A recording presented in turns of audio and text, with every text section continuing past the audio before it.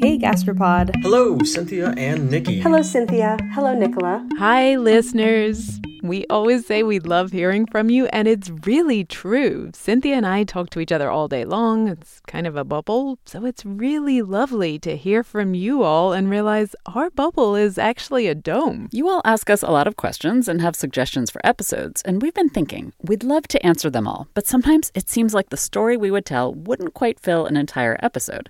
So we came up with a solution. Answer a handful of your questions in an Ask Gastropod quickfire round. Well, quick for us. I mean, these are really interesting topics, so we still had to do our regular kind of deep dive. You listeners really ask the important questions, like, is white chocolate even chocolate? And why is asparagus pea so stinky? What's the difference between the burn we experience from chili peppers and the sinus blowout that happens when we eat horseradish and wasabi? And finally, this is news you can use, in particular for people like me who live in New England. Why are chocolate sprinkles called Jimmies here and in a few other places in the U.S.? And is the word Jimmies racist? We've called up the experts and figured stuff out, and we've made this episode as our gift to you, to bring you some answers and to say thank you for listening. We now have a favor to ask of you, too. Sometimes when you send us these emails with your questions, you also say lovely things about the show. You say how you're constantly quoting us at dinner time. You've told us we're your favorite podcast. You've said we're one of the best examples of food journalism out there. And honestly, we're blushing. You love us. We love you. It's a beautiful thing. And we'd like to keep it that way, which brings us to our question for you. Can you support us? We don't ask often, but we really do rely on listener support, and so we need you to give if you can. You hear our ads, and you might even have noticed that sometimes an episode is supported by a foundation, and those are great, but they're not enough to make the show. If that was all we got, we couldn't keep putting out Gastropod. You listeners are critical. It's because of the support we receive from you that we can keep the show going. But we need more of you to chip in. Any amount helps. $1 an episode, $1 a month, a one-time donation of whatever you can. More if you want the special extra newsletter we save for supporters, but really any amount you can give us will help us keep making the show that you love. So head over to gastropod.com/support or find us on Patreon, whichever you prefer. And please, if you're a fan of the show, help us keep making it for you. And if you already give, thank you. As we always say, we couldn't do it without you. Gastropod is part of the Vox Media Podcast Network in partnership with Eater.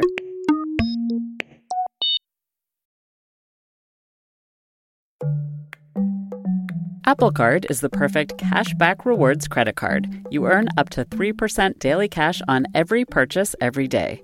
That's 3% on your favorite purchases at Apple, 2% on all other Apple Card with Apple Pay purchases, and 1% on anything you buy with your titanium Apple Card or virtual card number. Visit apple.co/card calculator to see how much you can earn.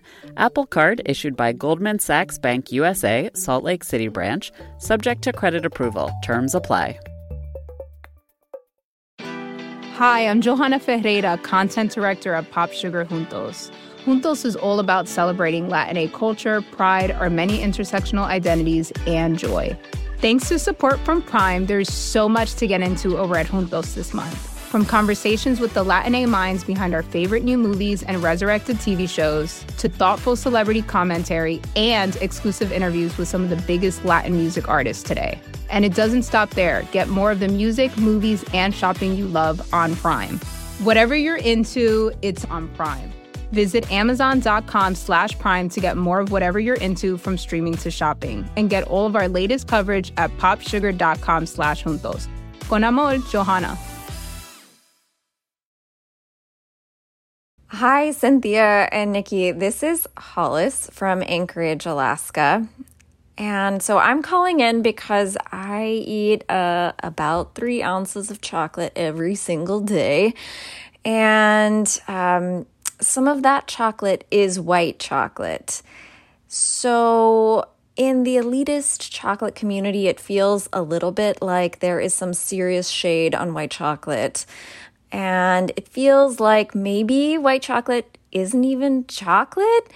So can you help me find out, is white chocolate really chocolate? And am I just a schlub for including it in my chocolate consumption diet? This is a really valid question. Hollis, you are definitely not alone. There are plenty of very opinionated people out there on the internet telling you that you shouldn't enjoy this food you enjoy because it's not really chocolate. The argument is that white chocolate doesn't have any cocoa solids in it, so it's not brown like cocoa nibs or cocoa powder. But in actual fact, a cocoa bean is made up of more than 50% cocoa butter. And although that white chocolate doesn't have any solids in it, it has a lot of cocoa butter. This is actually a bit of a fangirl moment for me. To answer Hollis's white chocolate question, we decided to call up none other than Willie Harcourt Coos. Nikki, you say none other than, but I have to admit I had never heard of Willie Harcourt Coos before we called him up. He has a special place in my heart because he makes what is, in my opinion, the best chocolate in the world. I'm not surprised you're not yet acquainted, though, Cynthia. Willie's chocolate is definitely more well-known in my home country of England, which is where he's based. Willie is famous for his single-origin dark chocolate bars, but he told us that actually his white chocolate and the way he makes it is kind of what it's all about. I think my white chocolate on a pedestal says it all, simply because it's just laid bare. This sounds lovely and a little racy. My relationship with Willie's chocolate is passionate. But we still haven't actually defined white chocolate, other than saying that it is cocoa butter. Is there a standard definition? So white chocolate's typically made up of cocoa butter, sugar, milk powder, and some people put vanilla and soy esters in if you're an industrial manufacturer. Cocoa butter is the key. There has to be a minimum of 20% cocoa butter in your white chocolate for it even to count as white chocolate under FDA rules. We've said that cocoa butter is half of the cocoa bean, but to make white chocolate, you had to be able to separate out the fat from everything else, from all the brown part that could be dried and turned into cocoa powder. People only figured out how to do that in the 1820s and 1830s. They were trying to make cocoa powder, but they ended up with cocoa butter as a byproduct. Today, we think of chocolate mostly in the bar form, but as you might remember from our chocolate episode, chocolate was a drink for a long time. The first contemporary chocolate bar wasn't made until the mid-1800s. To make a bar, you needed a special press to be able to separate the cocoa solids from the fat, and that wasn't even invented until the 1800s. And then the chocolate bar makers combined the fat back in the right percentage for a chocolate bar. Like Willie said, more than half of a cacao bean is fat. But a normal chocolate bar, whether it's white milk or dark, that's usually only something like a fifth or a quarter cocoa butter. So there was some spare. At first, like a lot of things, this leftover cocoa butter was used in medicine. Cocoa butter is solid at room temperature, but it melts in your mouth, and so it was good to coat things like pills. And so a lot of the early references for chocolate, particularly white chocolate, are pharmaceutical. And I think it's because of the cocoa butter.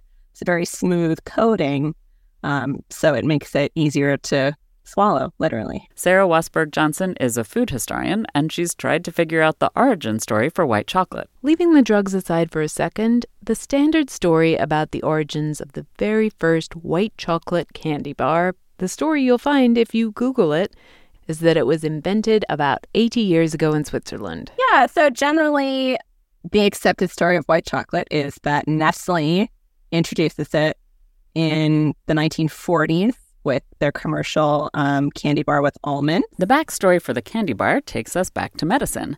Mr. Henri Nestle actually first used the white chocolate as a coating for a milk and vitamin tablet called Nestrovit. He was working with a pharma company. They'd created a new product that was made up of condensed milk enriched with vitamins, and he needed an outer layer to protect it from heat, humidity, and light. And like we said, white chocolate was well known as the perfect way to help the medicine go down.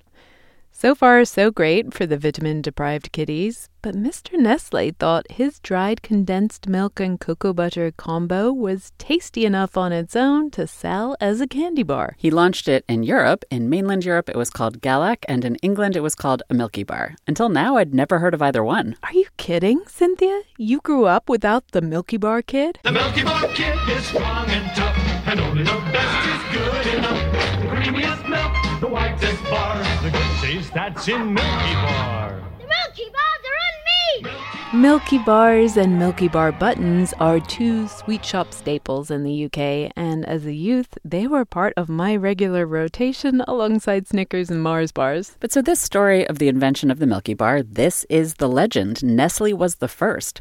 They used it as a vitamin tablet coating, and then they launched the world's first use of white chocolate as a confection.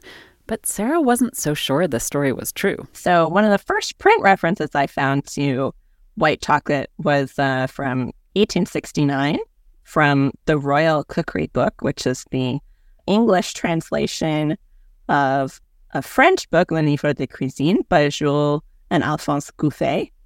It's a cookery book, but it also includes a fair amount of confectionery. And one section is devoted to different flavors of what are called caramel tablets. They sound kind of like toffees. So they have a crème de thé, right, a tea caramel, and then underneath that they have white chocolate caramel tablets.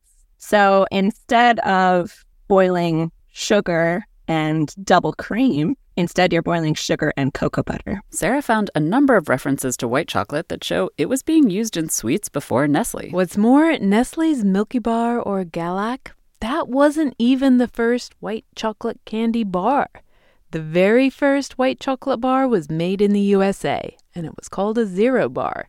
Apparently, you can still find it today. A Zero Bar is like a caramel nougat with almonds, and then instead of being enrobed in regular chocolate, it's enrobed in white chocolate. So clearly, Nestle wasn't the first. The Zero Bar was introduced around 1920, and then it gets the official Zero Bar name in 1934, and that's really the earliest commercial application of white chocolate in a candy. Surprise, surprise, the internet is wrong about the origins of white chocolate.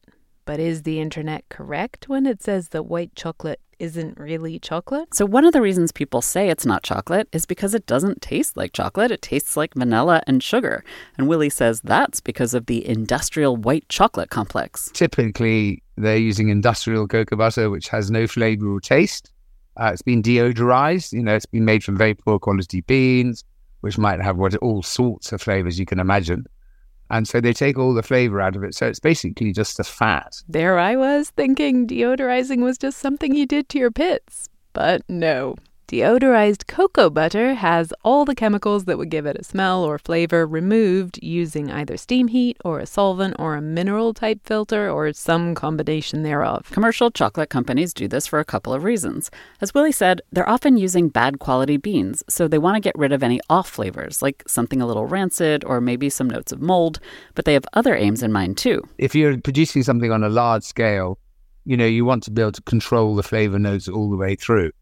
And by having deodorized, they can make sure their product tastes the same year in, year out. So if the only product of the cacao bean in white chocolate is cocoa butter, and that cocoa butter is being deodorized, what are your flavor notes? None at all. None at all. I've tasted it. It's flavorless. It is literally just a fat. It's got no odor, no flavor. So these industrial white chocolate makers have to create a flavor. They would use white sugar, which has no flavor at all, just sweetness.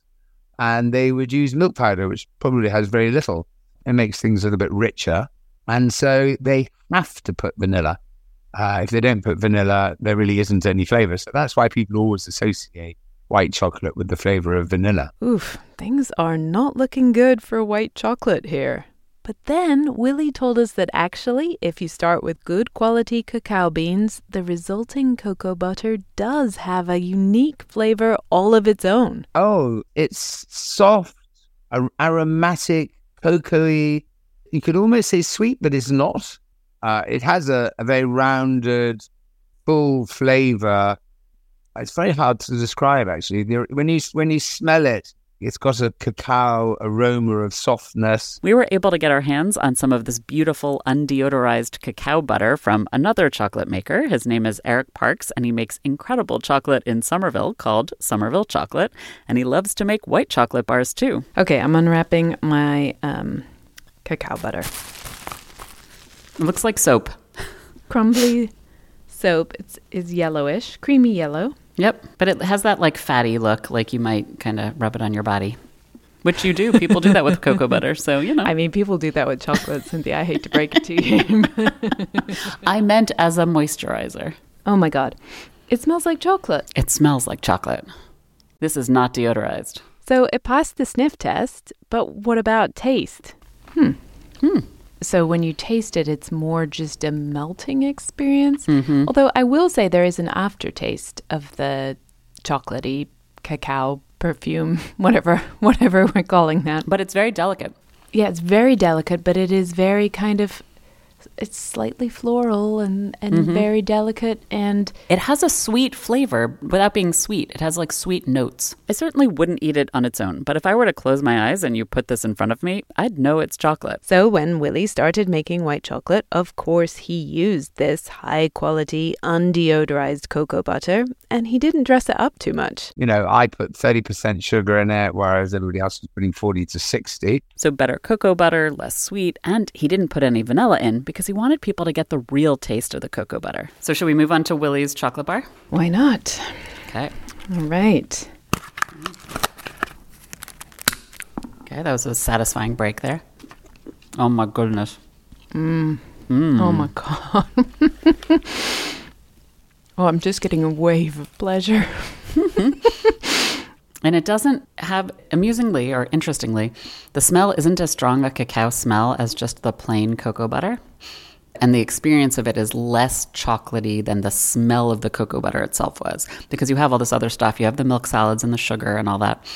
But it's not like that boring white chocolate covering like industrial stuff at all. No, it tastes like a very creamy, slightly cocoa-y, not very cocoa-y, very creamy, delicately sweet, rich, melty goodness. Yeah, there's definitely cocoa notes to it. This is kind of the naked version. Like Willie said, it's bare. The cocoa butter really shines, and it's lovely. But Willie says the other lovely thing about white chocolate is how well it captures and brings out the best in other flavors. He makes a raspberry white chocolate bar and a matcha white chocolate bar too. Because matcha is such a delicate flavor, and the matcha was super high quality. It's kotobuki, which is ceremonial quality matcha. I lowered the sugar all the way down to 23%, and then suddenly you could taste the matcha in its glory. So, white chocolate is a great medium. Eric of Somerville Chocolates also loves making chocolate bars with white chocolate, and he agreed that it can showcase more delicate flavors. We got a couple of those to taste too. One with maple sugar. It's kind of like Willie's naked bar, but with a hint of maple. And then another that's infused with saffron. Maple? Okay. The thing that I'm liking about both of these chocolates is there's a lot of lingering effect, And you get the cacao notes too with this too. Exactly. And they keep coming through. Like the maple is the first note, but then the cacao follows. Yum. And then the saffron. This is my favorite activity that we've done for Gastropod in a long time.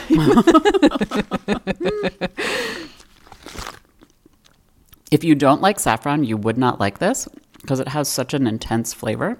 Wow. It's actually fascinating because saffron is such a interesting flavor. It's not usually a dessert flavor. No, but it works really well. It's very earthy. I like this a lot. It feels very sophisticated. I mean, which is the opposite of what people say about white chocolate. That feels like, ooh, that's a grown-up chocolate. It does. So our research has conclusively proven that good white chocolate is great for carrying flavors, but it can also have a unique taste of the cocoa bean. Not the dark cocoa-y part we associate with chocolate, but its more delicate floral side in the cocoa butter. And to Willie, that means that white chocolate is indeed chocolate. Well, I'm a chocolate maker, and white chocolate is most definitely chocolate. We've talked a lot about flavor, but actually, what is it about chocolate that is so beautiful and lovely? That's why they call it food of the gods, because it melts at body temperature. What melts at body temperature?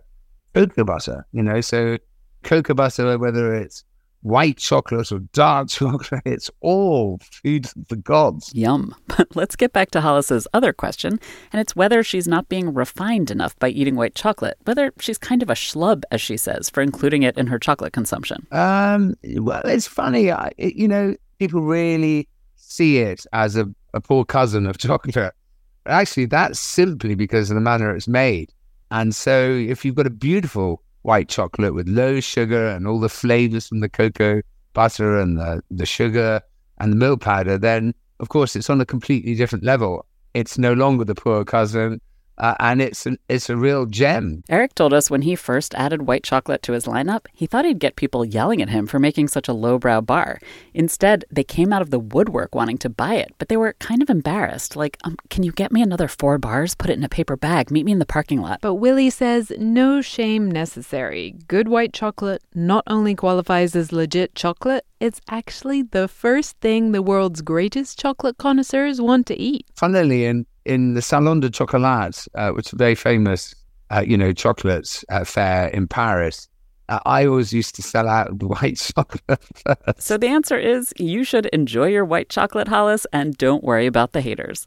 We have links for how to find Eric and Willie's chocolates on our website, gastropod.com. But onward, we still have asparagus pea, wasabi heat, and sprinkles to go. All the elements of a balanced diet coming up after the break. Apple Card is the perfect cashback rewards credit card. You earn up to 3% daily cash on every purchase every day. That's 3% on your favorite purchases at Apple, 2% on all other Apple Card with Apple Pay purchases, and 1% on anything you buy with your titanium Apple Card or virtual card number. Visit apple.co/card calculator to see how much you can earn. Apple Card issued by Goldman Sachs Bank USA, Salt Lake City branch, subject to credit approval. Terms apply. Calling all female runners, it's time to lace up and join Team Milk. Since the 2022 New York City Marathon, Team Milk has sponsored female marathon runners nationwide, providing support and shining a spotlight on their unique stories, perseverance, and drive to go the distance. Why milk? Dairy milk is an excellent nutritional add for both marathon training and recovery. Milk contains 13 essential nutrients, including high-quality protein, making it a crucial component of a training diet.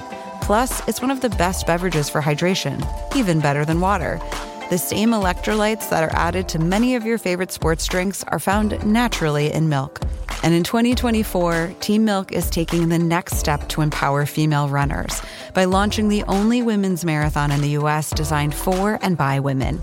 Built to be accessible, empowering, and community building, the inaugural Every Woman's Marathon will take place in Savannah, Georgia on November 16, 2024.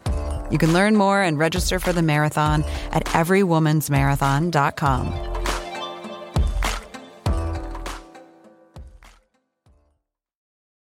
Next up, a burning question. Hi, I'm Gino. I'm calling from Berkeley, and I had a question or many questions about wasabi.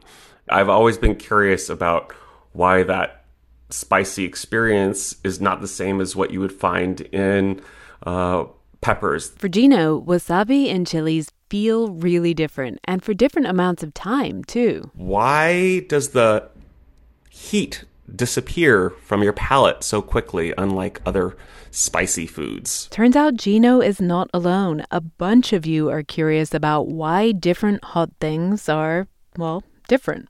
Like, why is the tingle of mustard and horseradish different from the burn from chilies? And why does it go up your nose? So basically, botanically and biologically, is the heat from mustard and horseradish and wasabi the same as the heat from a chili pepper? No, they're not the same. They are produced by 2 different chemical compounds, and they bind to 2 different types of channels in our airways. And so the way we experience them is and should be different. Yay, it's Pam. Pam Dalton is a scientist at the Monell Center in Philadelphia. She was on our chili pepper episode. And in the lab, she studies the particular sensory system that feels the burn. We have a third chemical sensing system that's separate from smell and taste. We call it chemesthesis, but actually it's more like chemical feel. It's really different from how we sense taste or flavor. It's more like touch. So Pam said that wasabi and chilies bind to 2 different channels. Those channels are part of a group called transient receptor potential channels, or TRP channels.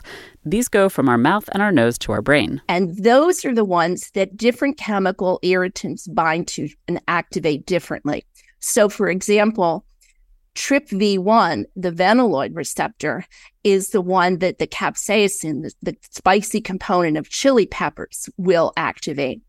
Whereas the compounds that are irritating in things like mustard or wasabi, horseradish, even radishes, those are isothiocyanates, and those bind to the TRPA1 receptor channel. Pam says it's not like wasabi and mustard only light up the TRPA1 channel. Those chemicals also register on the same TRP channel as chili peppers, but they trigger the A1 channel more strongly, so the burn is literally different at the receptor level. And so then how about the fact that when I eat horseradish at the Seder on Passover, I feel like my sinuses are getting totally blown out. Hot sauce burns my mouth and my lips, but horseradish burns my nose. Why is that? So even though you put them in your mouth, they vaporize and they travel up the back of our throat into our nasal cavity, and that's where they hit those TRPA1 channels and start the burn.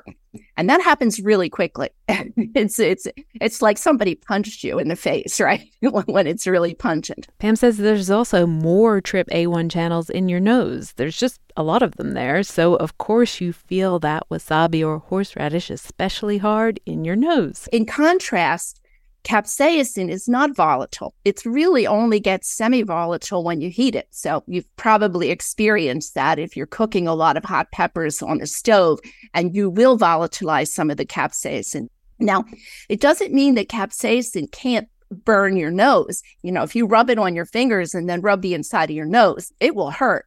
But that capsaicin isn't going to be able to be volatilized in your mouth. So it's not going to hit your nose the same way that the other chemicals in mustard oil, for example, do. Don't touch the inside of a chili pepper and then stick your finger in your nose, folks. Because while the sinus pain I experience on Passover blows over pretty quickly, and as Gino says, so does wasabi, a chili burn sticks around. Right. Well, certainly when it comes to the mustard irritant, that's very quick, right? I mean, you feel it almost immediately, and then it peaks very quickly, and then it's gone. Capsaicin, on the other hand, has a much different duration. It builds slowly, but once it's there, it can last for quite a long time. And that's because it's not washed away by our saliva. It's not water soluble. So you can drink all the ice water you want, and it'll make your mouth feel temporarily cooler, but it's not going to get rid of those capsaicin molecules that are in your oral cavity. So mustard oil, fast but quickly over. Capsaicin, a slow rise, but it can burn for a really long time. So basically, they're activating different receptors, they're hitting different parts of your body, and they stick around for different amounts of time.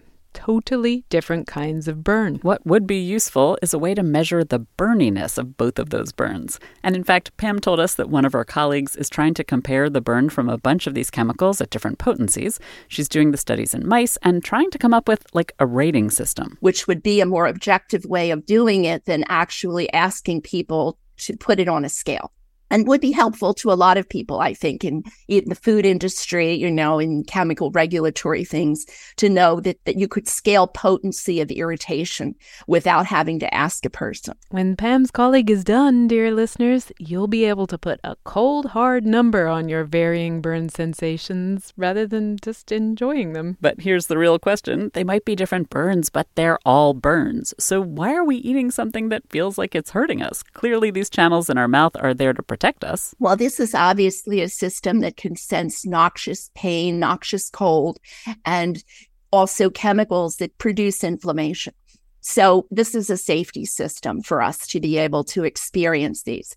Now, that always begs the question as to why people enjoy having these noxious sensations. And there's a million speculations about this. Some of it has to do with sort of like being on a roller coaster, doing something that feels dangerous, but you ultimately know isn't, and it's over and you're fine. And that little bit of endorphin rush that comes from that. We talked about these endorphins in our chili pepper episode, and you should go listen to that. But meanwhile, if you're a fan of heat in all its shades of burn, then spare a thought for the poor naked mole rat and also all birds. They can't feel this kaleidoscope of different burns. Birds can feel wasabi heat, but not chili heat, And naked mole rats don't get a tinkle from either. Many reasons to pity the naked mole rat. But on to question number 3. My name is Chris Brainerd, and I am from Maynard, Massachusetts. And my question is, I've heard that sprinkles can come in chocolate variety and rainbow variety. And I've also heard the chocolate sprinkles called Jimmies. And I'm curious to know more about where that came from. I was out for ice cream with a friend of mine, and, I've grown up calling them Jimmies. And so I asked for my normal chocolate chip cookie dough ice cream with Jimmies on them. And my friend was horrified that I'd said the word Jimmies. And I said, I had no idea what I'd said wrong. Chris's friend said the term Jimmies is racist. And Chris wanted to know, is that really true? We are here to investigate. So I should say that I grew up in Maryland and then moved to Boston a little after college, and that was the first time I'd heard the term Jimmies. This episode is the first time I've heard it. So to define them, for all you listeners out there, Jimmies are chocolate sprinkles. And they usually put on ice cream, cakes, as a decoration, and added little chocolate bit with a lot of desserts. This is Richard Offrey, a freelance food and drink writer who has gone deep on sprinkles. Or Jimmies, assuming it's not offensive to call them that. It seems like there are a few places where you might have grown up calling chocolate sprinkles Jimmies. New England and the Philadelphia area seem to be the 2 prime ones, and then there are a few others sprinkled around the U.S. Not a lot, though. But why? Why call a sprinkle a Jimmy? The most prominent legend is this Just Born Candy Company, which was originally up in New England somewhere. They claim that during the 1930s, they were making these chocolate sprinkles, and one of the operators of the machine was named Jimmy. So they decided to come up with this cool name using Jimmy to call their new chocolate sprinkle invention. So Just Born says they invented chocolate sprinkles from scratch, and they claim they invented the name Jimmy for this delicious creation. Just Born is still a legit candy company today. They make such gourmet delights as Peeps and Mike and Ike's and hot tamales.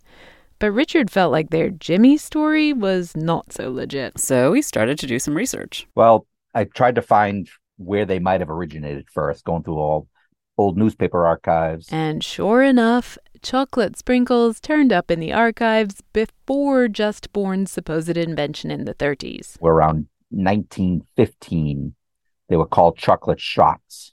And it was basically, that's what a sprinkle was a chocolate shot. And actually, sprinkles themselves go back even earlier than 1915. Stella Parks was on our cookie episode, and she wrote a great cookbook called Brave Tart. In it, she has a bit of the history of sprinkles in general. So, like white chocolate, sprinkles started out as a vehicle for medicine. These early sprinkles were not little strings, but instead the tiny round ball type of sprinkles. We call them hundreds and thousands in England. And the reason you call them that is apparently pharmacists liked little sugar balls, and they said they wanted one so tiny that an ounce would contain hundreds and even thousands of them. And that became the pharmacist term for sprinkle balls, hundreds and thousands. At the time, these tiny little sprinkle balls would have been the coating on a super potent drug like opium. But by the end of the 1800s, medicine was moving on from its sugar pellet phase, and sprinkle ball makers had to focus on a new market. They marketed the sprinkle balls as decorations for cakes and cookies and the like, and they made them in different shapes and sizes. They were called things like pellets, mites, and rifle balls and shots, like chocolate shots. As Richard discovered. At the time in the early 20th century, it seems like a lot of different people were coming up with their own version of tiny sugar decorations. Some were multicolored, some were chocolate flavored. They were the trend, in part because ice cream was the trend. During the early 1900s, ice cream and soda fountains were extremely popular. Women could go to ice cream parlors without any problems.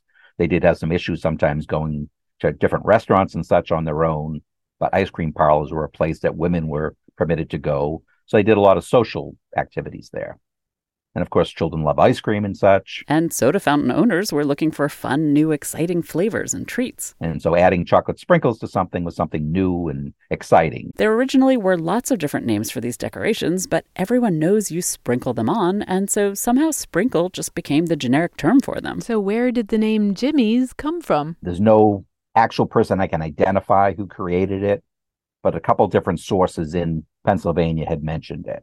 And what's kind of key is that in 1932, Just Born moved their plant down to Pennsylvania.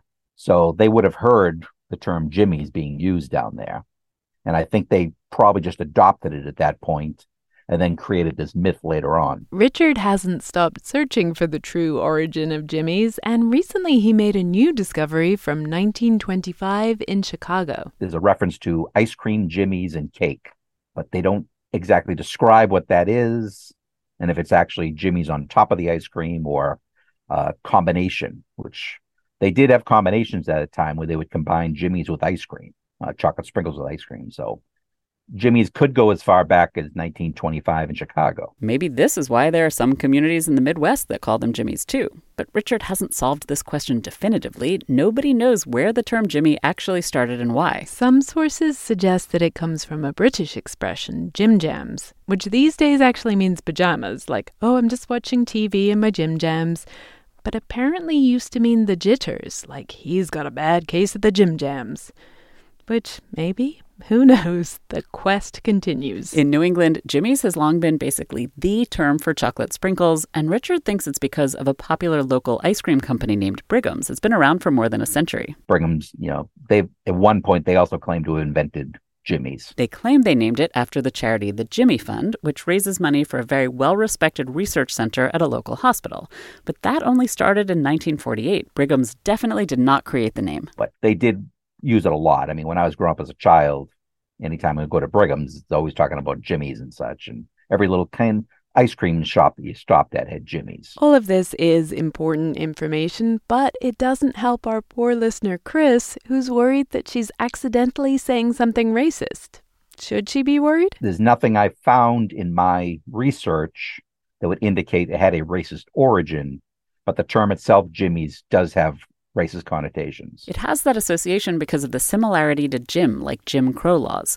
These laws mandated racial segregation in the South after the Civil War, and they lasted until the 1960s. And those Jim Crow laws were apparently named after a song in a minstrel show from the 1830s, where a performer in blackface had a whole song and dance routine that made fun of a not very bright black man.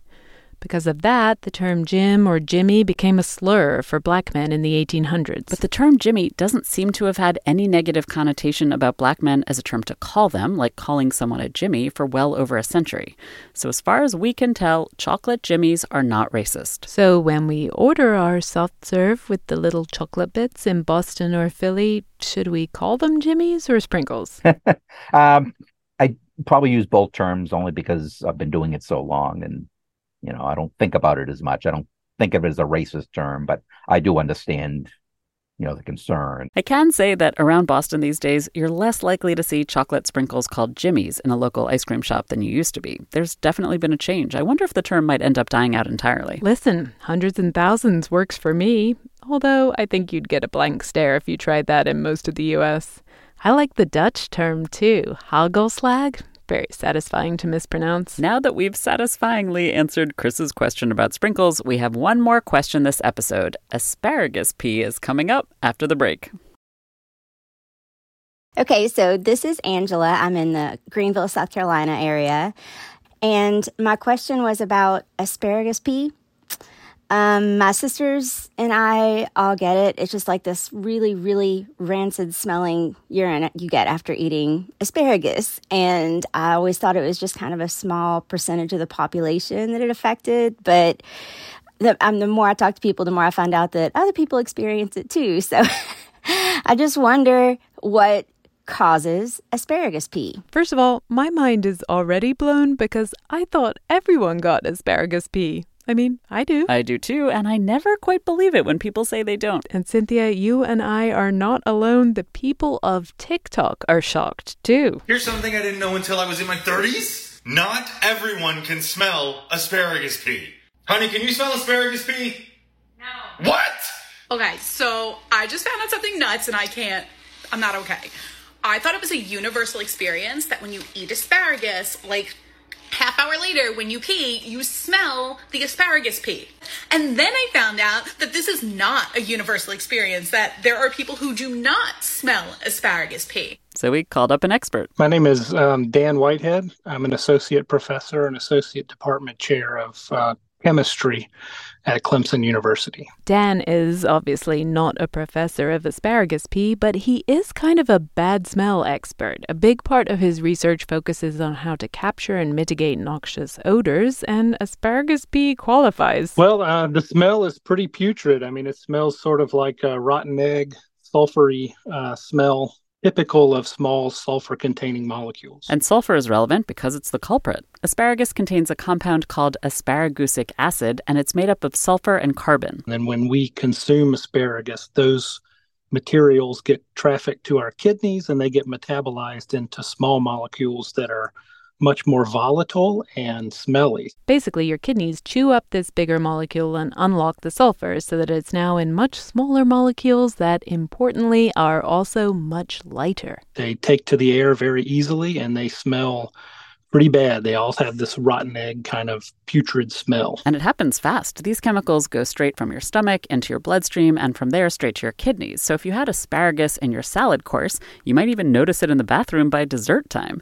Daniel says that funky pea smell can last up to about 24 hours. You can't smell the sulfur while it's still in the asparagus because it's in that larger asparagusic acid format. And that acid is also bound up with other chemicals in the plant. And so they're sort of incorporated in the plant fibers themselves. And so they don't tend to get out into the air until you start to break the material down in your stomach. But so why does the plant make asparagusic acid in the first place? So people have studied asparagusic acid that has been isolated from asparagus, and it does tend to have some mild biological activity. So it can actually prevent fungal growth. It can help and inhibit the growth of parasites like nematodes, which are flatworms.